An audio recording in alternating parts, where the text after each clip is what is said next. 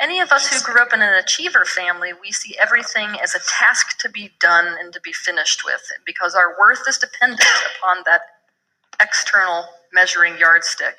So what you're looking at is being done. Okay.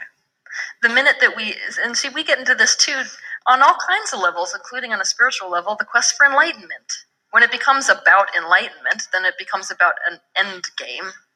And now we've lost our ability to achieve it because that's how it's always going to feel when we need to get somewhere else.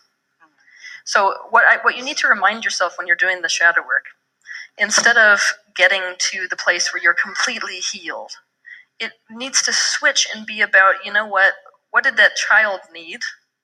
It needed completely unconditional love. What does unconditional love look like to you? Wouldn't it be amazing? And most people would say, just to be like totally loved for everything that I am. What if I was to tell you that unconditional love is your parents being unconditionally with you regardless of how you felt? What if instead of trying to make you feel better or whisk away the pain, teaching you that emotions weren't okay, they were going to sit with you, validate the emotion you're feeling, and say, I would feel exactly the same way? What would happen if they did that?